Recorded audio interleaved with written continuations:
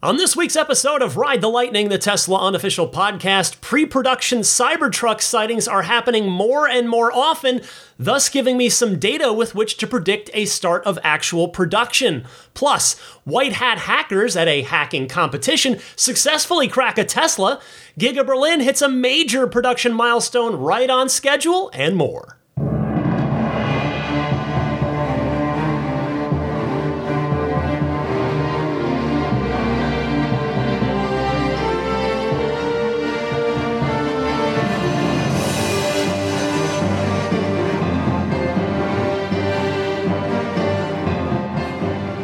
What's happening, friends? I'm Ryan McCaffrey, and welcome to episode 400 of Ride the Lightning, the Tesla unofficial podcast for April 2nd, 2023. I want to start with a couple of things here. First of all, I am recording this episode crazy early this week due to a spring break trip that my family's taking while my daughter's out of school. Now, I have nevertheless got what I think is going to be a jam-packed podcast for you, but as always, if any big newsworthy things happen in between the time I record this and the time you hear it, I will cover it in, of course, full detail and analysis on next week's podcast. One thing we know that we'll have for next week's episode are the final production and delivery numbers for Q1. So place your bets now on that.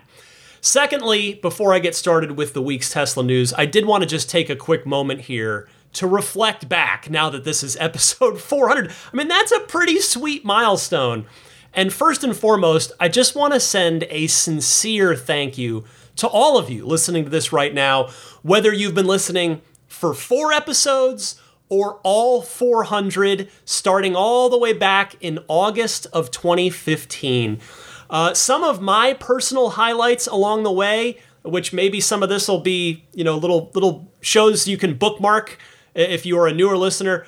Certainly episode 200 is the top of the list with Elon Musk back in 2019. I mean, that was such a big moment for me personally. That was a big moment for this podcast. It felt like kind of like I'd made it, I guess, in a sense that I got Elon Musk for an hour on this podcast in 2019. And then certainly both Franz interviews, most recently episode 389, and then the first time he came on back on episode 220. And if I were ranking them just in my own head, I would rank the recent one higher because honestly, I just thought it was a more interesting conversation. Not that I'm not proud of the first one, but with the second one, we'd already built the rapport, and more importantly, I had way more time with him the second time. I'd look back, episode 314 was another one that stands out. That was when former race car driver and current Tesla owner and environmental activist Leilani Munter stopped by and just told her very fascinating, I was just so enthralled by her life story, driving fast cars and getting into EVs and her Tesla story. It was great. Marquez Brownlee, MKBHD, came and hang out on episode 288. That was a real memorable moment. Sandy Monroe, who's now been on twice as well. He's in the two-timer club along with Franz. Sandy's first appearance was back on episode 252, and he was very recently on 393, just 7 weeks ago. The Unplugged Performance co-founder, Ben Schaffer, he and I just clicked. I really felt like we just were vibing, and I've since gone to his shop and had a great time touring that. In fact, that was right after the Franz interview because they're in the same industrial complex there. So that was episode 368.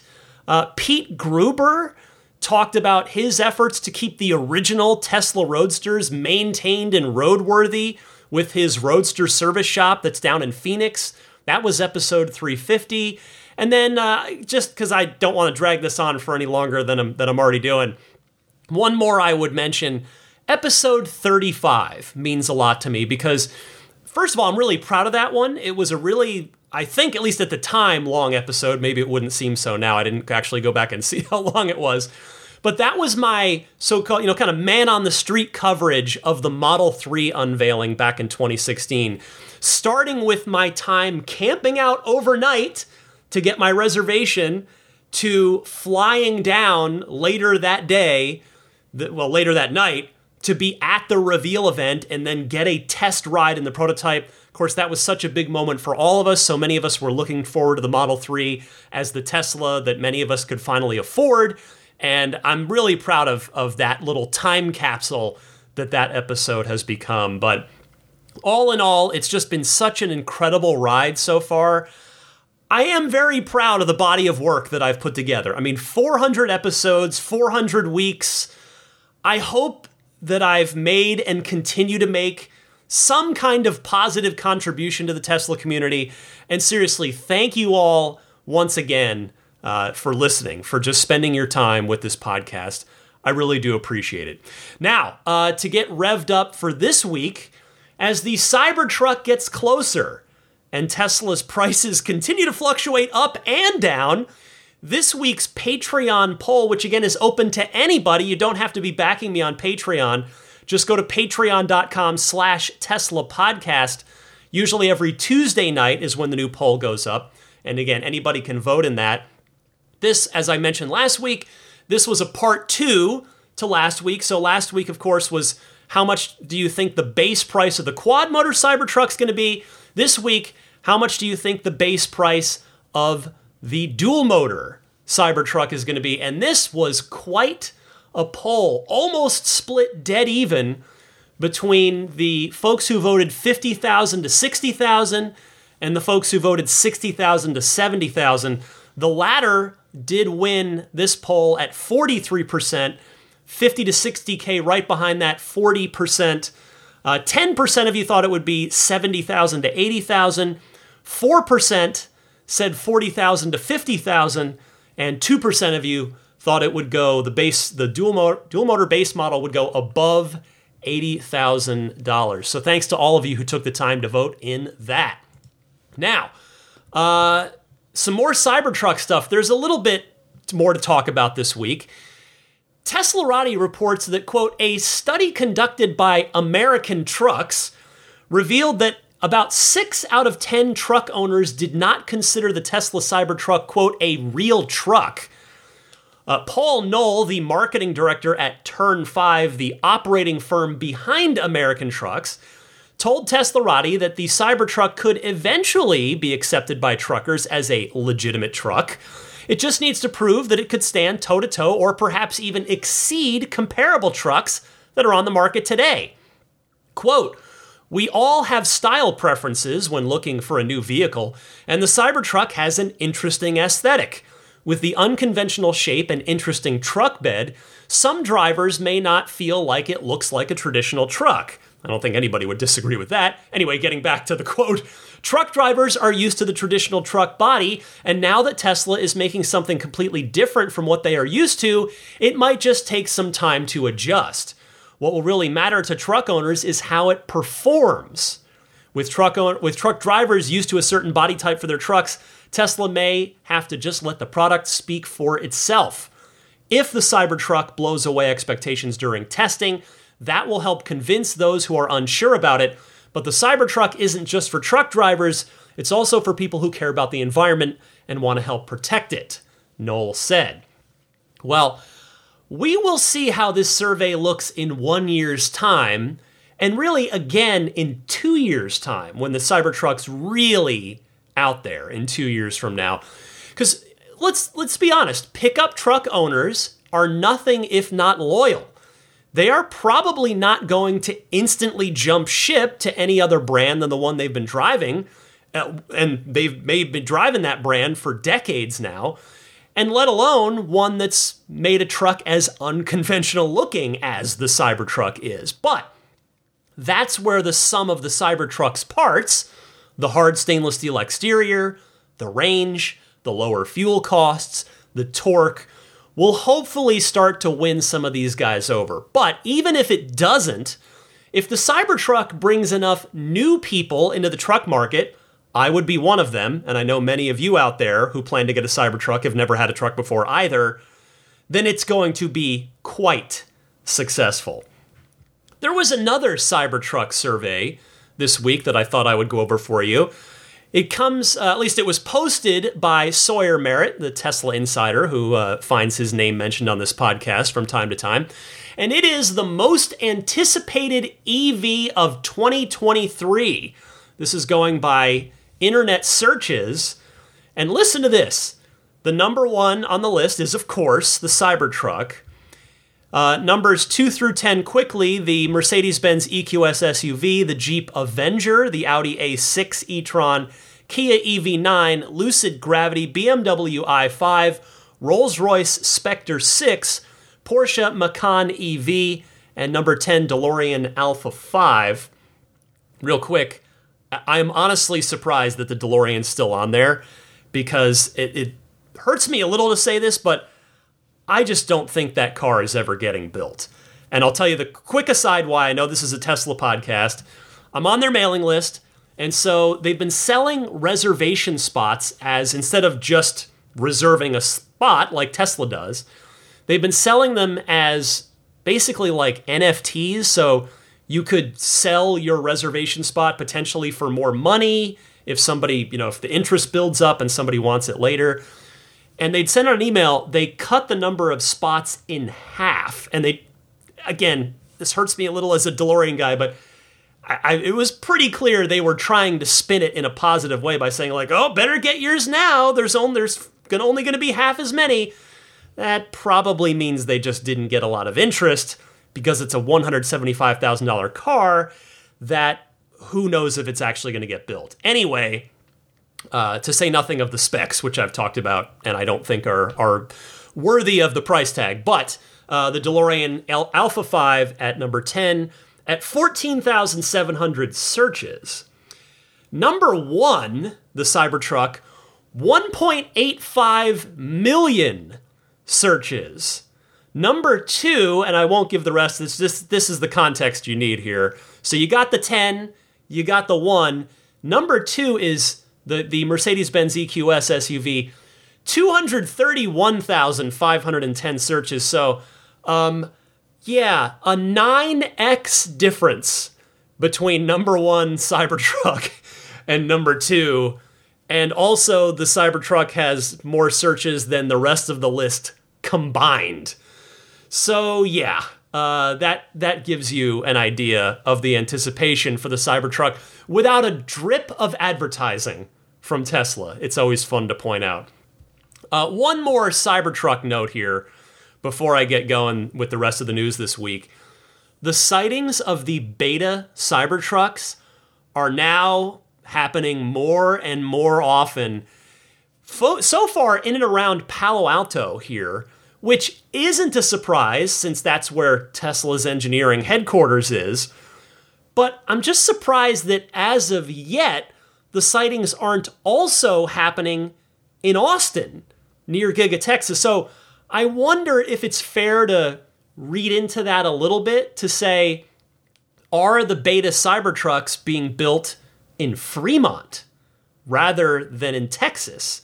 Or are they in fact building them all in Texas and just shipping? Because, there aren't that many betas, right? They're in the probably single digits, maybe double digits at this point. There aren't too many of them, but I wonder about that. That's just kind of interesting that we're not seeing them out in public in Austin yet the way we are here in the San Francisco Bay Area. But we have reached the point where, with all of these sightings happening as frequently as they are, we can start to look to Tesla's past in order to extrapolate a rough prediction of when production is going to start. And when you look back on the S, the X, the 3, and the Y, and I've been following along for all of them, it's roughly around 4 months or so on average from when you get these sightings on public roads to when production actually started. So, if I were a betting man, I would expect the Cybertruck launch event at Giga Texas, and thus the start of production, to happen sometime in July. Maybe the end of July. We'll see if it flexes into early August. Could still be a little earlier, but that's July is what I would start to hone in on right now. And by the way, one other good sign, although I do admit this might ultimately be meaningless, but I'm going to just point it out anyway. The beta Cybertrucks that have been spotted more recently have the aero wheel covers on them. And I point that out because the first wave of sightings did not have those covers on. So it just seems like all the finishing touches are on the trucks now, these pre-production trucks, which again, maybe it means nothing, but I think at worst it means nothing, but at best, it's a good sign that Tesla's close. They're manufacturing the aero wheel covers, they're testing them out, making sure they stay on the truck and probably can, go through deep puddles, deep water, and, all that kind of thing, and just making sure that they're made well, all that stuff, all those little finishing touches. I think it's a good sign. Speaking of good signs, a quick follow-up on last week's report from Not a Tesla App on the reported changes coming to the Model 3 in the Project Highland revamp. So a new finding from our white hat hacker friend Green the Only has, in my estimation, my professional journalistic estimation, corroborated a key component of that Not a Tesla App report, and effectively corroborated my own hypothesis, or at least, I guess that's not the right word, backed up my own hypothesis about it as well. It's in regards to the extra forward-facing cameras on the front fenders that you heard me talk about last week from that report.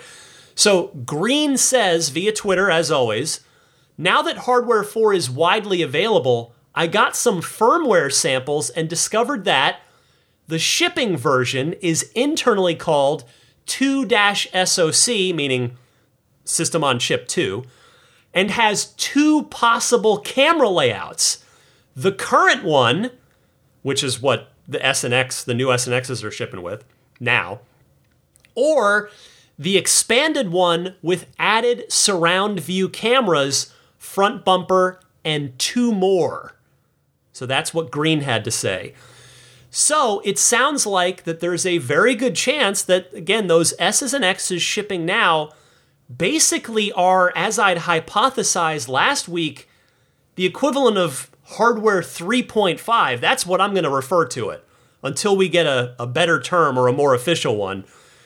Because it seems like we are, in fact, going to get more cameras, 3 more up front, meaning these two on the repeater camera housings that are paired with the usual rear-facing repeater cameras that are on all of our cars now, as well as that lower front bumper camera that last week's report from Not a Tesla App talked about, and that same lower front bumper camera that the beta Cybertrucks have as well.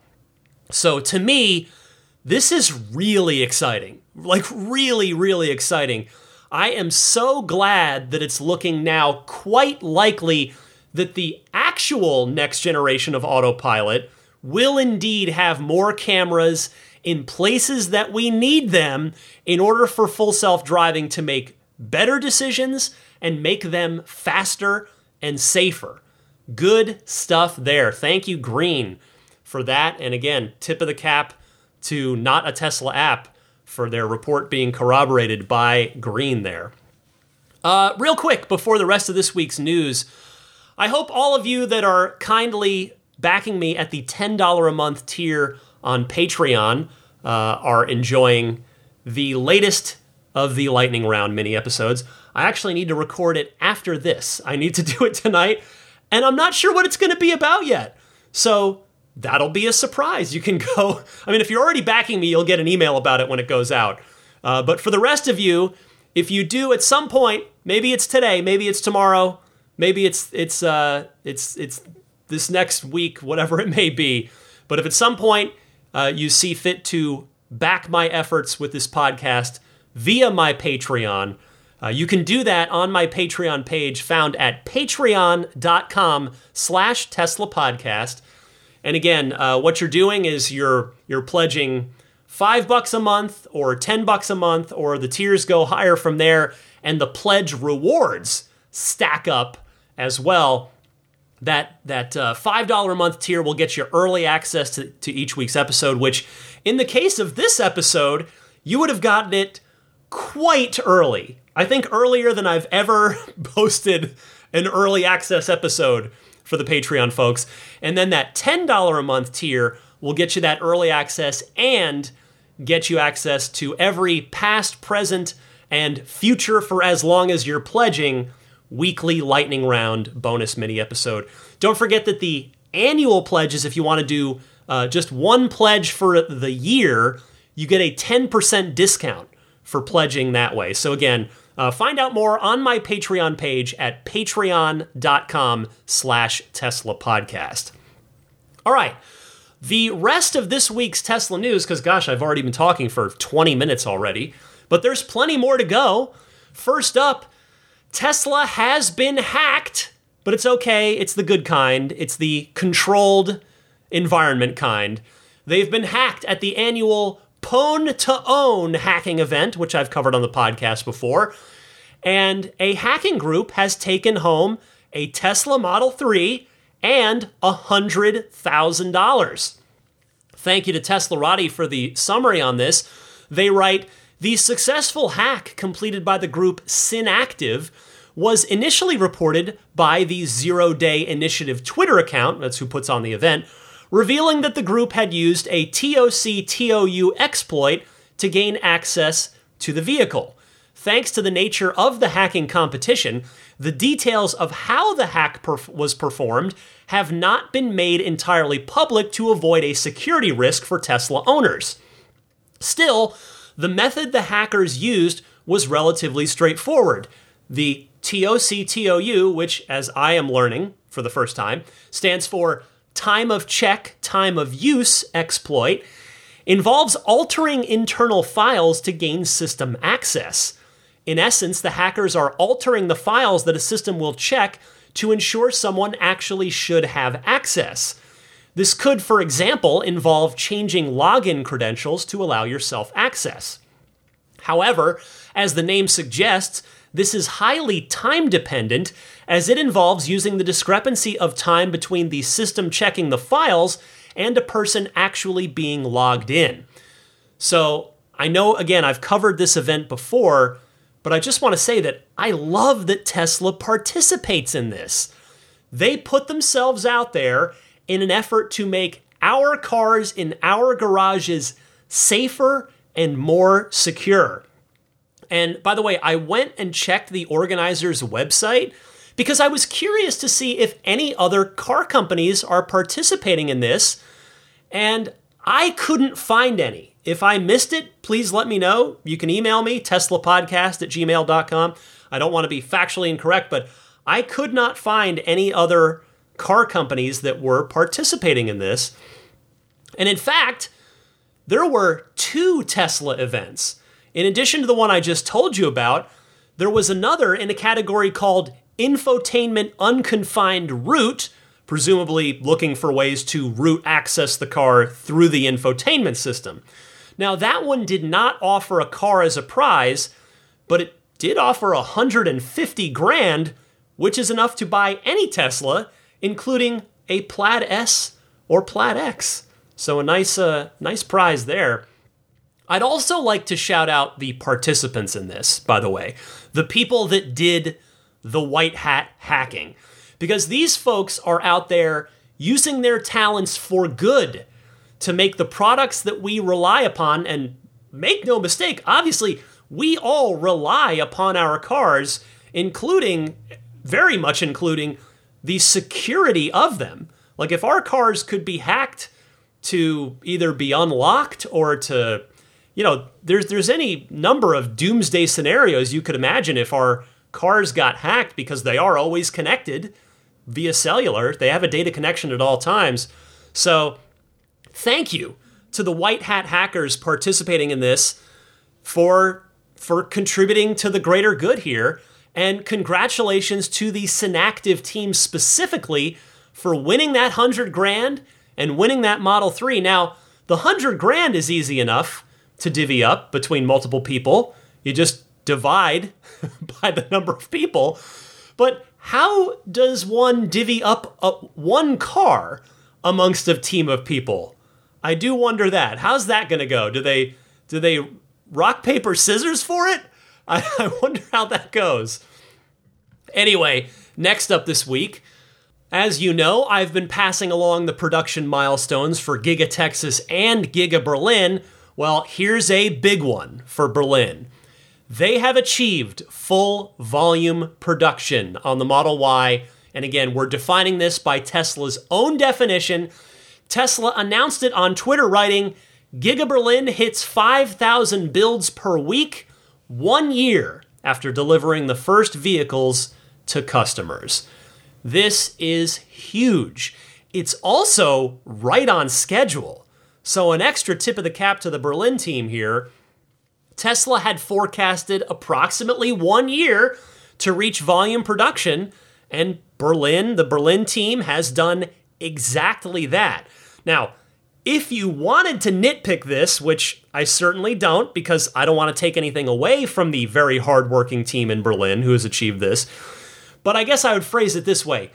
The only really big task left for the Berlin team, which isn't really in their control, it's been a battery production issue, but their next big task, I suspect, is to switch over to the, again, as I've been calling it, the Model Y 2.0, aka building the Model Y with the 4680 battery cells instead of the 2170s and the structural battery pack.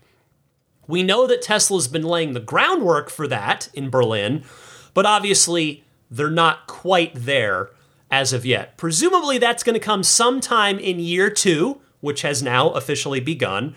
And whether that's before the Project Juniper updates go into production or not still remains to be seen. But a big congratulations goes out to the Berlin team. And it's worth noting, by the way, that Tesla now has 3 factories pumping out Model Ys at volume: Fremont, Shanghai, and Berlin. If you're curious about Texas, the 1-year anniversary of the start of production for Giga Texas, it's coming right up. It's coming right up. So we are all rooting for Texas to do a fast follow of Berlin on this because, well, we've been repeatedly told that Cybertruck production will start once the Model Y hits volume production in Texas. The good news there is that we've seen so much evidence of the Cybertruck getting very close now. The numerous public sightings of the beta versions that I talked about at the top of the podcast, the new Giga Press arriving, as I mentioned last week, etc., that I don't think Tesla would stop its Cybertruck momentum to go, well, wait, hold up, everyone. We have to wait until the Model Y finishes ramping up to 5,000 a week before we can proceed with the Cybertruck. No, that's not going to happen. The Cybertruck is a snowball that's been pushed down the hill, and it's a steep hill, and it's going to keep picking up momentum and keep getting bigger and faster. But anyway, once all 4 of the current car factories reach 5,000 Model Ys per week or higher on the Model Y, because it is higher in Fremont and Shanghai, then really there probably won't be anything left to stop the Model Y from becoming the number 1 selling car in the world. Maybe there is, maybe there isn't going to be enough runway for that feat to be achieved this year, but it should almost definitely happen next year at the absolute latest. So that's a news story just waiting to be written. We'll see how long it takes, whether it's going to be in 9 months from now or 20 something months from now.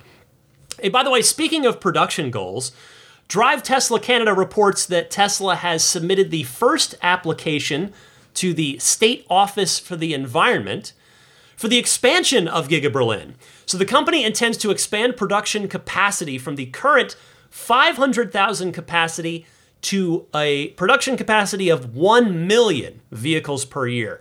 Now, the application only involves changes to the existing plant to further ramp up production, says Drive Tesla Canada. Everything that's required to increase production to 1 million cars per year will be set up in existing facilities according to the permit application.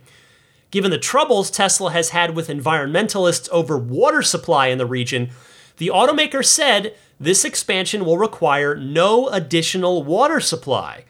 Tesla will be able to accomplish this by treatment and reuse of water during production.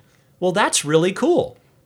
And if it's not that any of us as Tesla fans are necessarily thrilled to see environmentally minded folks protesting and potentially even holding up production and via, through red tape or whatever means. Hey, if you got to tip your cap and say nice job and just give them a nod. If in fact a little pressure from them helped Tesla figure out, was forced them to figure out a way to use less water, to use the same amount of water. So that is a good thing. Now, I don't expect Tesla's going to make 1 million Model Ys in Berlin. Rather, I think it's probably going to end up being roughly 500,000 Model Ys in the long run, with the other half of that goal earmarked for the Generation 3 cars. I think that's probably a pretty safe bet, given the expected production volumes of the Gen 3 platform. Next this week, the Tesla community's resident supercharger location guru, Marco, whose Twitter handle is MarcoRP has word of a Tesla partnership that's going to help get supercharger coverage in a state that is perhaps, seemingly at the moment, somewhat underserved in the fast charging department. And that state is Montana. Marco tweeting, "A new Tesla partnership is brewing in Montana, and it's going to be a good one. Town Pump has reached an agreement with Tesla to build superchargers in at least 6 locations across the state, including Kalispell, Missoula, and Butte." And then Marco even provided the exact addresses of where these stations are going to go, if you can check out his Twitter account if you'd like to get that exact information. And hey, let me give some kudos to Town Pump here. They are a gas station company. They are seeing the future that is barreling straight towards them. And rather than stick their heads in the sand and pretend that it's not going to happen if they just don't think about it, they are instead placing a bet on a different kind of fuel that can help power their future as a business.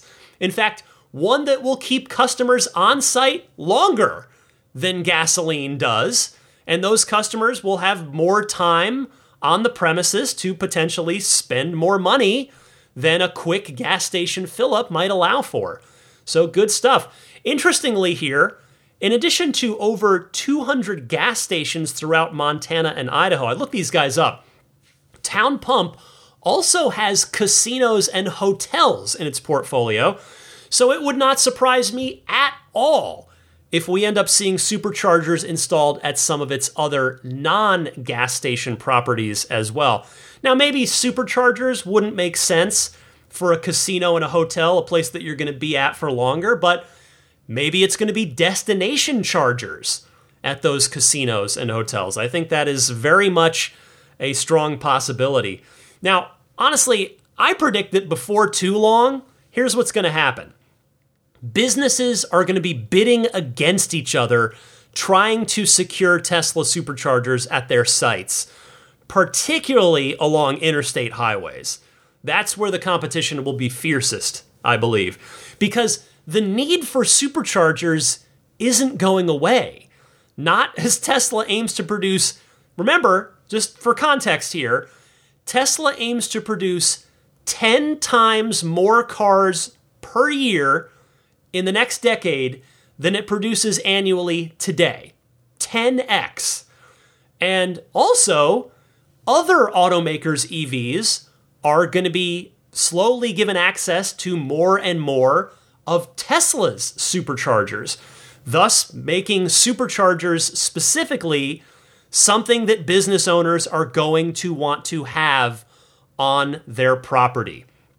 So I look forward to this happening. I think businesses are seeing dollar signs on this. At least the ones with foresight are seeing that. The final news story that I have for you this week is this one. Tesla has gotten J.D. Power's Home Charging Experience Award for the third consecutive year. One more tip of the cap goes to Teslarati, who wrote this one up. They said, as per the findings of data analytics firm J.D. Power in its 2023 U.S. Electric Vehicle Experience Home Charging Study, that's a mouthful, about 68% of EV owners today utilize a Level 2 permanently mounted station.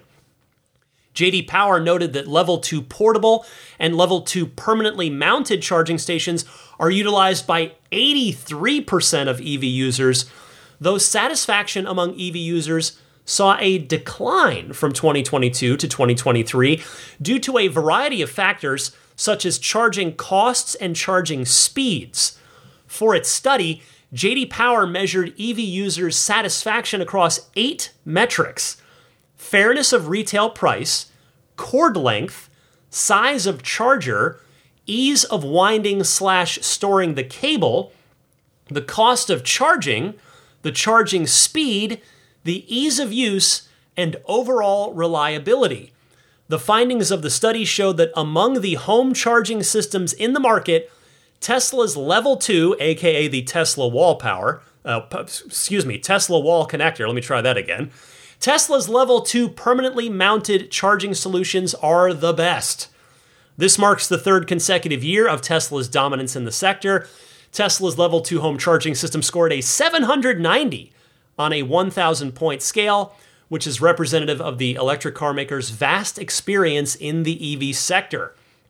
Following Tesla, if you're curious, is Grizzly, emphasizing the E at the end for electric, GRIZZL-E, which scored 757 points, and Emporia, right behind it at 754. It should be noted that the segment's average stood at 740 points per the study. Well, I talked about this last week, but boy, oh boy, did Tesla really get pretty much everything right with regard to charging when it first designed its chargers a decade or so ago. The superchargers, like I talked about last week, they are simple to use and they just work. And the same can also be said of the Tesla wall connectors for home use as well. I've got the V2 on my garage wall, but the V3 of the wall connector that's been sold for the past few years, well, that's even better because you can connect to it via Wi-Fi and do all sorts of neat stuff with it. I mean, if I had taken this survey, I definitely would have given Tesla a very high score.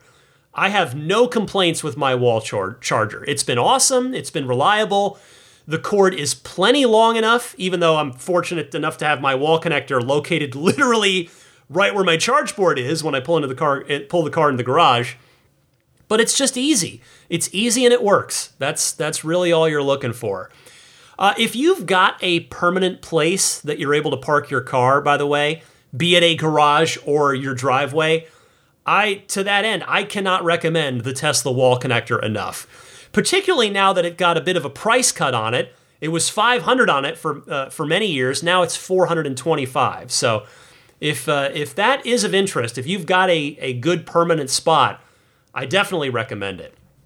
All right, that will do it for another very busy week of Tesla news. But stick with me. I've got plenty of your excellent Ride the Lightning hotline calls queued up, ready to go. Looking forward to hearing from you guys right after this. Hi, this is Franz von Holzhausen, and you're listening to Ride the Lightning with Ryan McCaffrey, the Tesla unofficial podcast.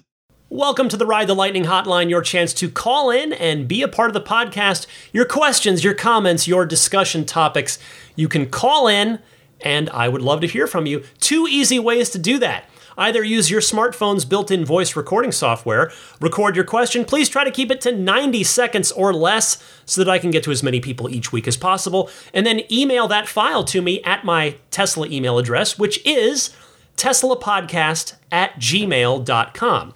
Or you can take that same 90-second or less call and just call in and leave a message on the Ride the Lightning hotline. It's a toll-free number. You can dial it anytime you like, and that number is 1-888-989-8752. Again, that's 1-888-989-TSLA. And if you know someone special with an upcoming birthday, anniversary, graduation, or some other special occasion, you can give them a unique gift of recorded voices from friends and family telling them why they are special.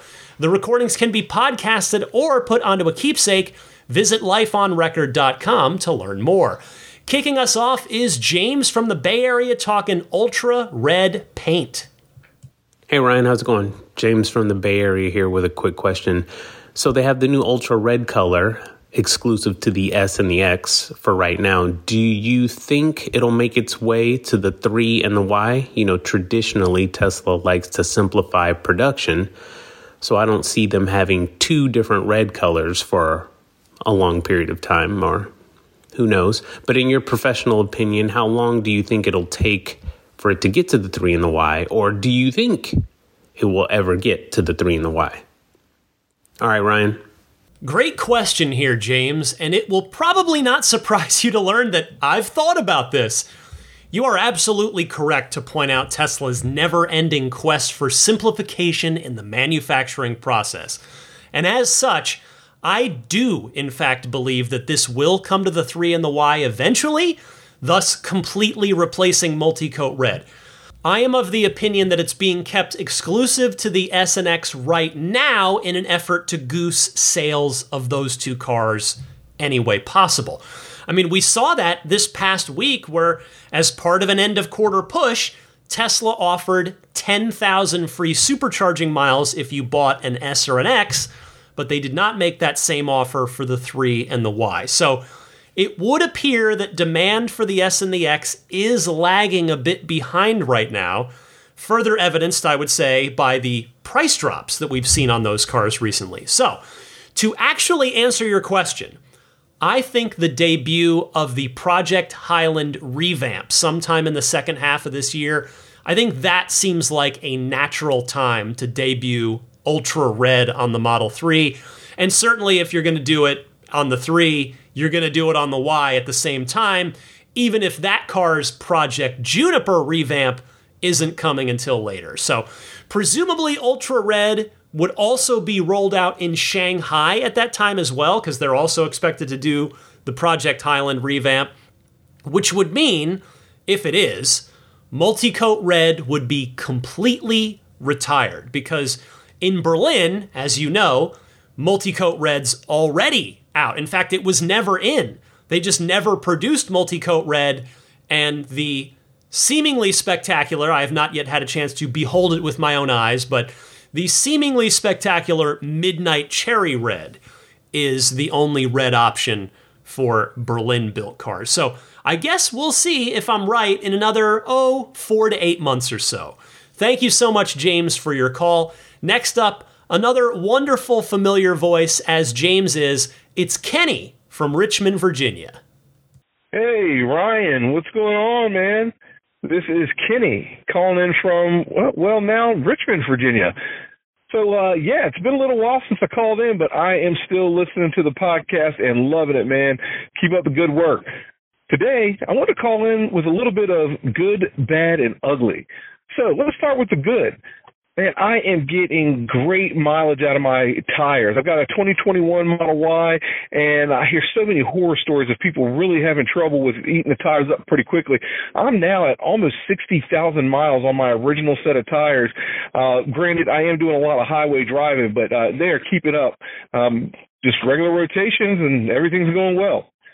Well, the bad, I'm having problems with my driver's side seat, and was wondering if anyone else in the listening audience is having some of the same trouble. I've been to Tesla a couple times with it. They can't seem to figure out what's going on. But when I get in the car and it's going to my preset, my seat doesn't go all the way forward out of my easy entry when I get into the car. And then when I go to the side of the seat to try to kind of move it into the correct position, it just stops. It gets hung up. I don't know what's going on. So I wanted to see if maybe somebody else in the audience was having trouble with that going automatically back to the preset. So And then the last thing is the ugly. And really the only ugly thing is, man, this car looks disgusting right now just because here in Virginia we are getting ready for spring and the pollen is out. But the good news on the other side of that is I get some time cleaning my baby up over the weekend and making it look good. So anyway, well, man, wanted to call in, just say hey, check in. I hope you're doing well. Hope to hear from you soon. Thanks. Kenny, I truly mean it when I say that it's always a pleasure to hear from you. I am very glad to hear that your Model Y is continuing to make you happy. You know, you didn't mention what wheel size you have on it, but if you've got 60,000 miles on those tires, highway miles or otherwise, I would have to imagine that you've got the 19-inch wheels. If you've got 20s, please email me a quick note because that would be even more impressive. Now, secondly, regarding your driver's seat issue, every once in a blue moon, my seat won't fully complete its movements from easy entry to my profile when I get in the car. But if I just tap my profile on the screen again, it then always finishes and gets to where it needs to go on the second try. But again, this only happens to me on really rare occasions. So if Tesla can't figure it out, I'd think they'd have to replace the seat under warranty. But is it one of those situations where you can't get it to happen when the service folks have the car? Because we all have been there. I am happy to put this out there to my listeners and to your fellow owners to see if anybody else out there has run into this and perhaps has any sage advice. Good luck, Kenny, and thank you for your call. Oh, and P.S., I can relate about your car being dirty. My car is filthy right now because it will not stop raining here. I'm at the point where I think I'm just going to have to wash it anyway next weekend, regardless of the forecast, just to get all of the grime sprayed off of it. Anyway, thank you, Kenny. Next is Justin. Hey there, big fan. Justin here. I had a 2019 Tesla Model 3 with the radar, and we just got the update for our 2023 Y for the vision-based parking. And it's nice to have back. The lines seem a lot more chaotic in terms of showing the buffer around the car than they did previously with our 2019 3. Especially in the front, like you really have a lot of bowing, like certainly in the dead spot where it doesn't really know what's going on. When we pull into our garage, which we have to really fully pull into almost till it's touching, it just starts making a horrible beeping sound that my wife hates, and it's not ideal. So it almost makes you want to turn it off just because it's so loud parking, and our kind of chimes that we use, there's like little chimes hanging. If we know we've hit the limit, I'd rather just have those versus the ultrasonic. Haven't tried the auto park yet, but I'm sure I will soon. Once again, big fan. Thanks. Thank you very much for sharing your old versus new impressions on the Park Assist, Justin. I appreciate it. It sounds like Tesla's off to, if we could fairly say, a decent start with this, but that there's still room for improvement. I mean, that also seems to be the general consensus from what I'm reading on forum and Reddit posts from other owners like yourself who have ultrasonic sensorless cars. Let's hope that there is room for improvement and that the camera limitations on Hardware 3 don't mean that what you just got downloaded into your car is in fact as good as it's going to get. Fingers crossed it will continue to improve. Next up, Will from Virginia.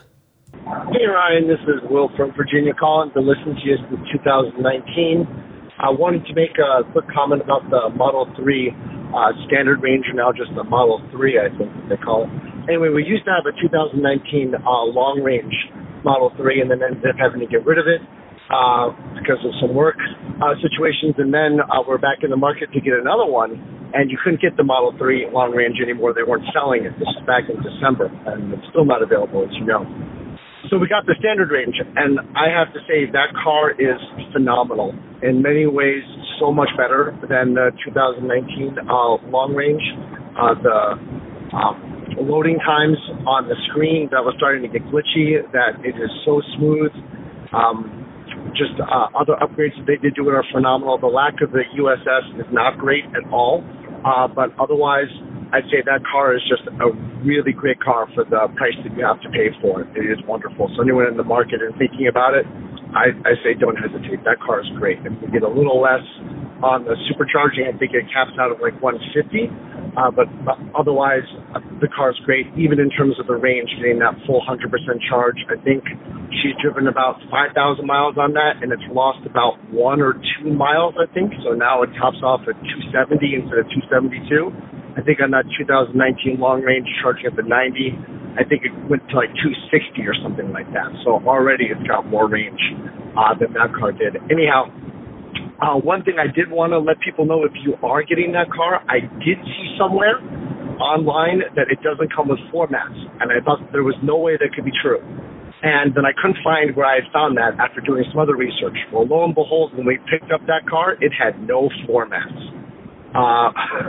So thank goodness there's a lot of third parties that make floor mats for that, and Tesla's floor mats were sold out for the Model 3. But I will say that the third party floor mats are a lot better. We picked up ours from Tesla Riding, and they're great.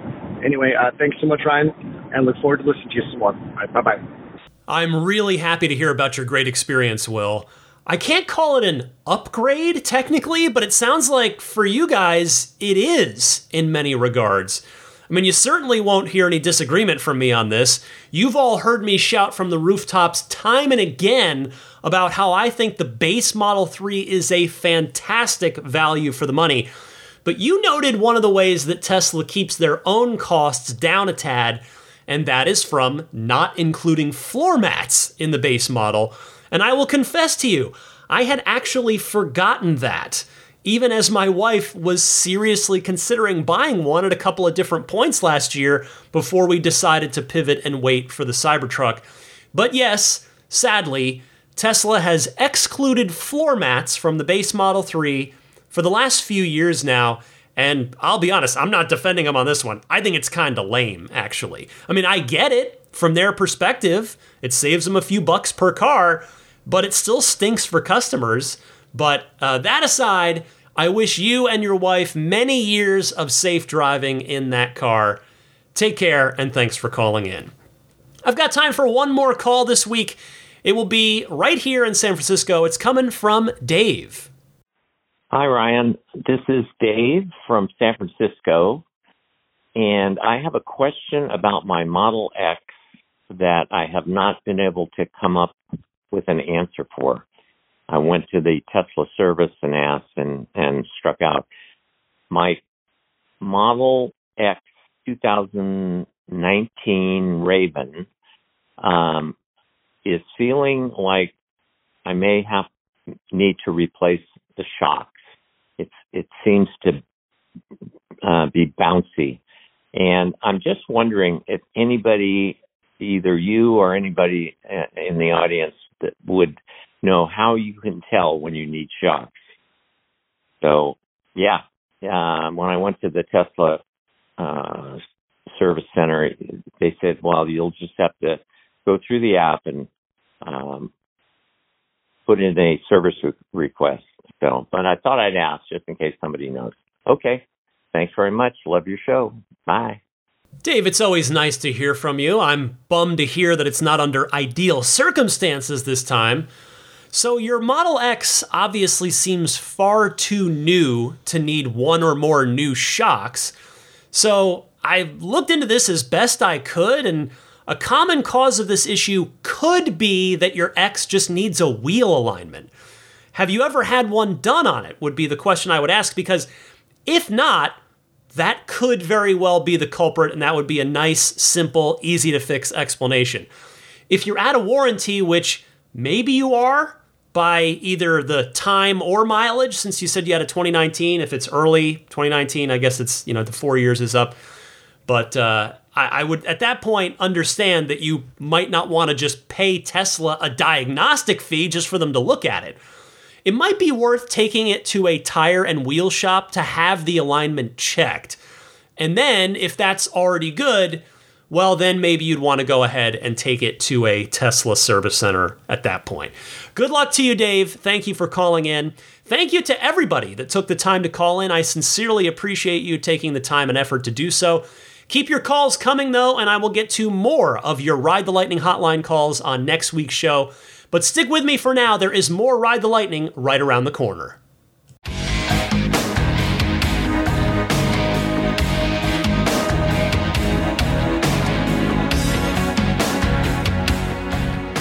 Well, I finally got my new set of tires today. My last set lasted 32,000 miles, which for the 20-inch low-profile summer tires on a performance Model 3, I'm pretty happy with that. Again, certainly compared to my first set, which lasted, less than 20,000 miles. But in any case, I have to say, my overall experience with America's Tire on this one, disappointing. I already told you last week or two about having to make multiple trips down there to try and get it squared away. Well, today, I get there for my appointment. They did have my tires in stock this time. That was a good start. Got them on there. Unfortunately, I made sure to thoroughly inspect the car afterwards, and they scratched one of the rims right on the outer edge of it. So, I mean, it's not super obvious, but it is there. I can see it. It's not great. I stood there. I debated. I was like, do I go in and say something? Like, if I do, what's going to be what do I want out of it? What can they even do? They can't unscratch it. So it happened to be the wheel where there's just a little like chunk got taken out of it. Well, I don't know if it was from a pothole or what, but there's just a little something going on with that wheel anyway that might need a repair at some point. So because I just decided, you know what, it's not worth. I'm not going to go in there. I'm just going to go home. And maybe, I don't know, maybe I'll come to regret that. Maybe they would have given me $50 off. Who knows? But I decided not to act on that. But at least I've got a new set of shoes on my Model 3. We'll see how long these last. And yeah, got that tire, got that road hazard warranty, so that if and when I pick up more nails, screws, or anything else that punctures the tires, I am covered. How about a pro tip of the week here? Something a little happier than that story. Let's talk to John from Madison, Wisconsin. Hi, Ryan. John from Madison, Wisconsin again. Pro tip for you this week. You mentioned in last week's show that there is no longer a way to tap on the dashcam icon to record events easily. There actually is a way to bring that functionality back. Tap the three-dot app launcher at the bottom of the screen, then drag the dashcam icon to the lower left of the line of apps at the bottom of the screen. This will pin the dashcam to the screen, and you can once again quickly tap the screen to save dashcam footage, as well as using the Save on Honk feature if that is enabled. Hope that helps. Thanks for your great podcast. Thank you, John. I appreciate this one. In fact, I am using this one myself now, so thank you very much. It is handy to have it back down there all the time, very easily accessible. If anybody else out there has a good pro tip of the week that you'd like to share with me and your fellow Tesla owners and enthusiasts, please call in and share it. You can do so by calling in just like you do with a regular Ride the Lightning hotline call. I told you how to do that a little earlier in the podcast. Okay, before I go, let me mention some friends of the podcast that can hopefully be of use to you. I will start with abstractocean.com. They've got a ton of great stuff over there. Lighting kits are a big one, internal and external. They've got the tempered glass screen protectors, custom fit for your 3 or your Y. They've got just all sorts of neat customization things, a lot of neat, smart little products. You got to just go take a look, see what they've got. There's too much to cover in a quick little mention here. Abstractocean.com. Click on whichever Tesla you own, and it'll show you all the products that are available for your car. And then when you've chosen everything you like, pile it all in your shopping cart. Use the coupon code RTLPodcast at checkout to get 15% off of your first order. That's RTL Podcast, all one word, no space in there. How about Snap Plate? That is the front license plate bracket that I highly recommend rather than the sticky tape one that Tesla gives you. You can get your Snap Plate for any of the 4 Teslas at everyamp.com/RTL. It'll snap on and off in seconds. When it's on securely. When it's off, it leaves no unsightly hardware behind. So check it out, everyamp.com/RTL. BudgetSafeSolar.com would hopefully be, again, I would recommend it as an option you take a look at in addition to Tesla Solar. Perhaps they can do a nice system for you that, if Tesla's unwilling or unable to to customize it quite to your preference, to give you quite what you're looking for. That's what happened to me. Again, no ill will towards Tesla. I totally get their approach, and it just didn't work for me in my home and my wife and I's home. But in any case, budgetsafesolar.com. The California Public Utility Commission, for those of you in the state of California, approving that NEM 3.0, making batteries a necessity. So Budget Safe Solar can take care of your battery needs as well, if that's of interest. So reach out for your solar and or battery needs at budgetsafesolar.com and use the referral code RTL if you do choose to proceed with an order. Immaculate Reflections. If you are in or going to be in the greater San Francisco Bay Area with a car that you love that deserves a spa day, there's no better place to take it than Immaculate Reflections. My neighbor that I told you about that bought a red bolt, because she had her sights set on the red specifically, and she loves the red. And I have to say, I don't see the red as often. There are plenty of bolts around here, plenty of EVs of all makes, but the red does seem to be a little less common. So I'm happy for her that she's loving that red. She actually just got back from Immaculate Reflections. She did paint correction, and she did ceramic coating. So she did those two things, and she is thrilled with how it turned out. She was texting me. She sent me pictures of the car. So really happy that I could refer her to Immaculate Reflections, because again, I know anybody I refer to. That's why I'm happy to mention Jeff. That's his name, Jeff McGovern. I am happy to mention Jeff here every week because he really is super talented, very detail oriented. He's not going to just gloss over figuratively or literally any part of your car. The guy is an artisan. He's just a wonderful human being as well. So anyway, if you want to do paint correction, paint protection film, and or ceramic coating on your car, take it to Immaculate Reflections. You can reach out via his website, which is irdetailing.com. And when you do reach out through the website, be sure to mention that you are a Ride the Lightning listener, and you will be given the Ride the Lightning discount for whatever service you book. How about puretesla.com/RTL, your one-stop shop for your dash cam and Sentry mode setups. It's a micro SD-based solution with a USB input, so it'll plug straight into your car, but that micro SD is just designed for the constant torture that the dash cam and Sentry mode put it through, just that constant reading and writing. So I highly recommend it. The 128 gigabyte drive is just $49 and it's shipped free. There's also a 256 gigabyte kit for $69 if you'd rather go that way. Again, shipped free anywhere in the US, works with Mac or PC, and it's plug and play straight out of the package and into your car. They also sell a very nice, I would call it Super Nintendo controller inspired wireless game controller kit for your Tesla as well. So, it doesn't take up as much space in your center console or glove box as, say, the Xbox controller does. So if any of that is of interest, you can go to puretesla.com/RTL. Finally, the Patreon, I mentioned it at the top of the show, but that is the way that you can choose to support my efforts with this podcast if you are so inclined to do. 400 episodes. I'm not sure how many that you've been listening for, but hopefully, if you've made it this far, you're enjoying the podcast, and hopefully have been for some time. And you know that I'm going to be here week in and week out. So if you, at some point, are willing and able to make a pledge on Patreon, I would greatly, greatly appreciate it. The website, again, is patreon.com/Tesla Podcast. Patreon spelled Patreon. The support tiers, again, start at just $5 a month.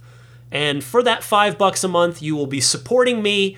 And as a perk, as a thank you, you'll get early access to each week's podcast. That $10 a month tier, that one, you'll get the early access every week, and you'll get access to the entire catalog of those weekly lightning round mini episodes that I do on Patreon. There are, at least as soon as I record the one that I'm going to record after this podcast, there will be 40 of them up there. That's like the equivalent of about, what, 10 hours? Because each one's, probably 15. Yeah, that's probably about 10 hours worth of stuff up there. That's not too bad. I've built up a nice little archive there by now. Anyway, I'd be humbled and grateful if you do take a look at that Patreon at some point. The best places to get the podcast, if you're not already subscribing to it or following it, whichever thing your podcast service calls it, please do so. You can find me on Apple Podcasts, aka the artist formerly known as iTunes, Google Podcasts, Stitcher, TuneIn, Spotify, or audio only on YouTube if you just prefer to keep a browser tab open and listen via YouTube. Just search Ride the Lightning Tesla on YouTube and you should find my channel pretty quickly and easily there, and you can subscribe. And let's see, the email address, I think I mentioned it earlier in the podcast, but if you do want to reach out via email for any reason, you can contact me at teslapodcast@gmail.com.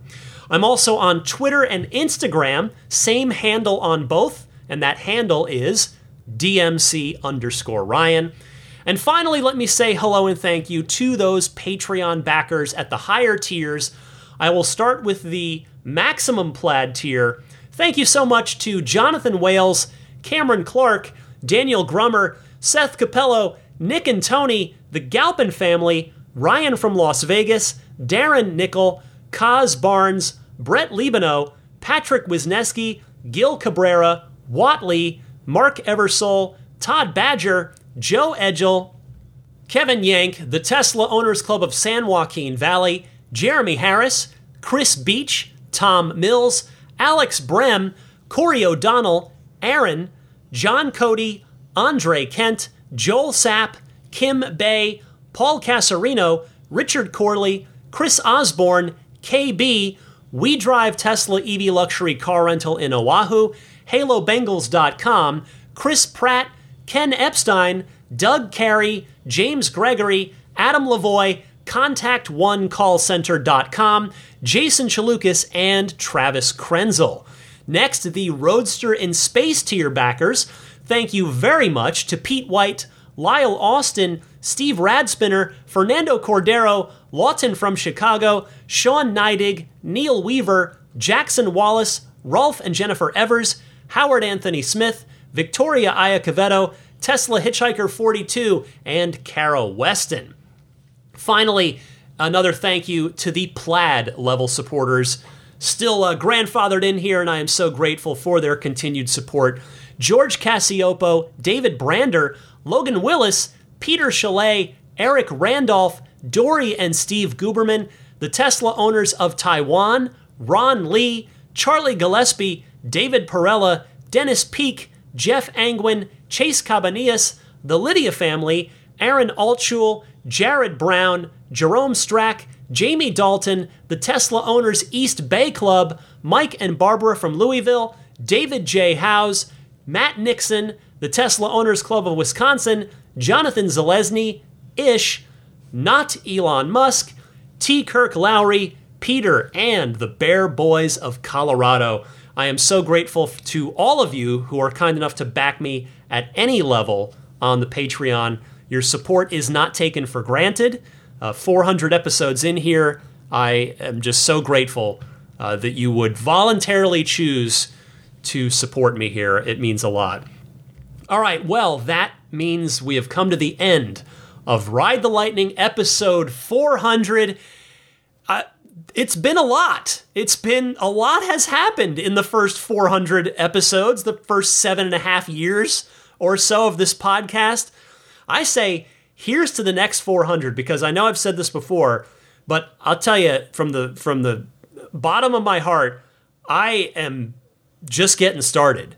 I really enjoy doing this podcast every week. I mean, yeah, it's a lot of time. It's a not insignificant amount of time, but I've figured it out in my life as best I can. You know, some weeks it's, I have to record it at maybe a different time. Maybe I miss something like this week, but like I said, I've always got your back the next week. You know that. So I don't know can I top the first 400 episodes with the next 400 after Elon and 2 Franz interviews and all those cool guests that I mentioned at the top when I was kind of looking back. I don't know, but I will do my best. I promise you that much. I mean, I'll tell you, the next 400 episodes, we're going to see the Cybertruck get launched very soon. We're going to see the Roadster, I hope, in the next 400 episodes. We're going to see the Generation 3 platform cars.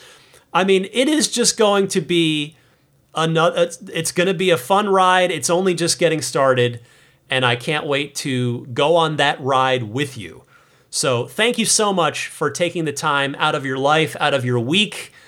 It is not an insignificant commitment to spend an hour plus of your week with me here listening to Ride the Lightning.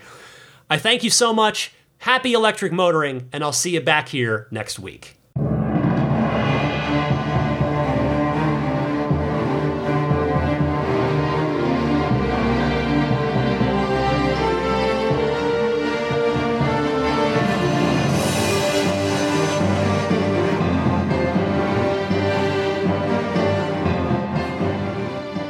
I mean, I think a Tesla is the most fun thing you could possibly buy ever. That's what it's meant to be. Our goal is to make it's not exactly a car. It's actually a thing to maximize enjoyment. It's maximum fun.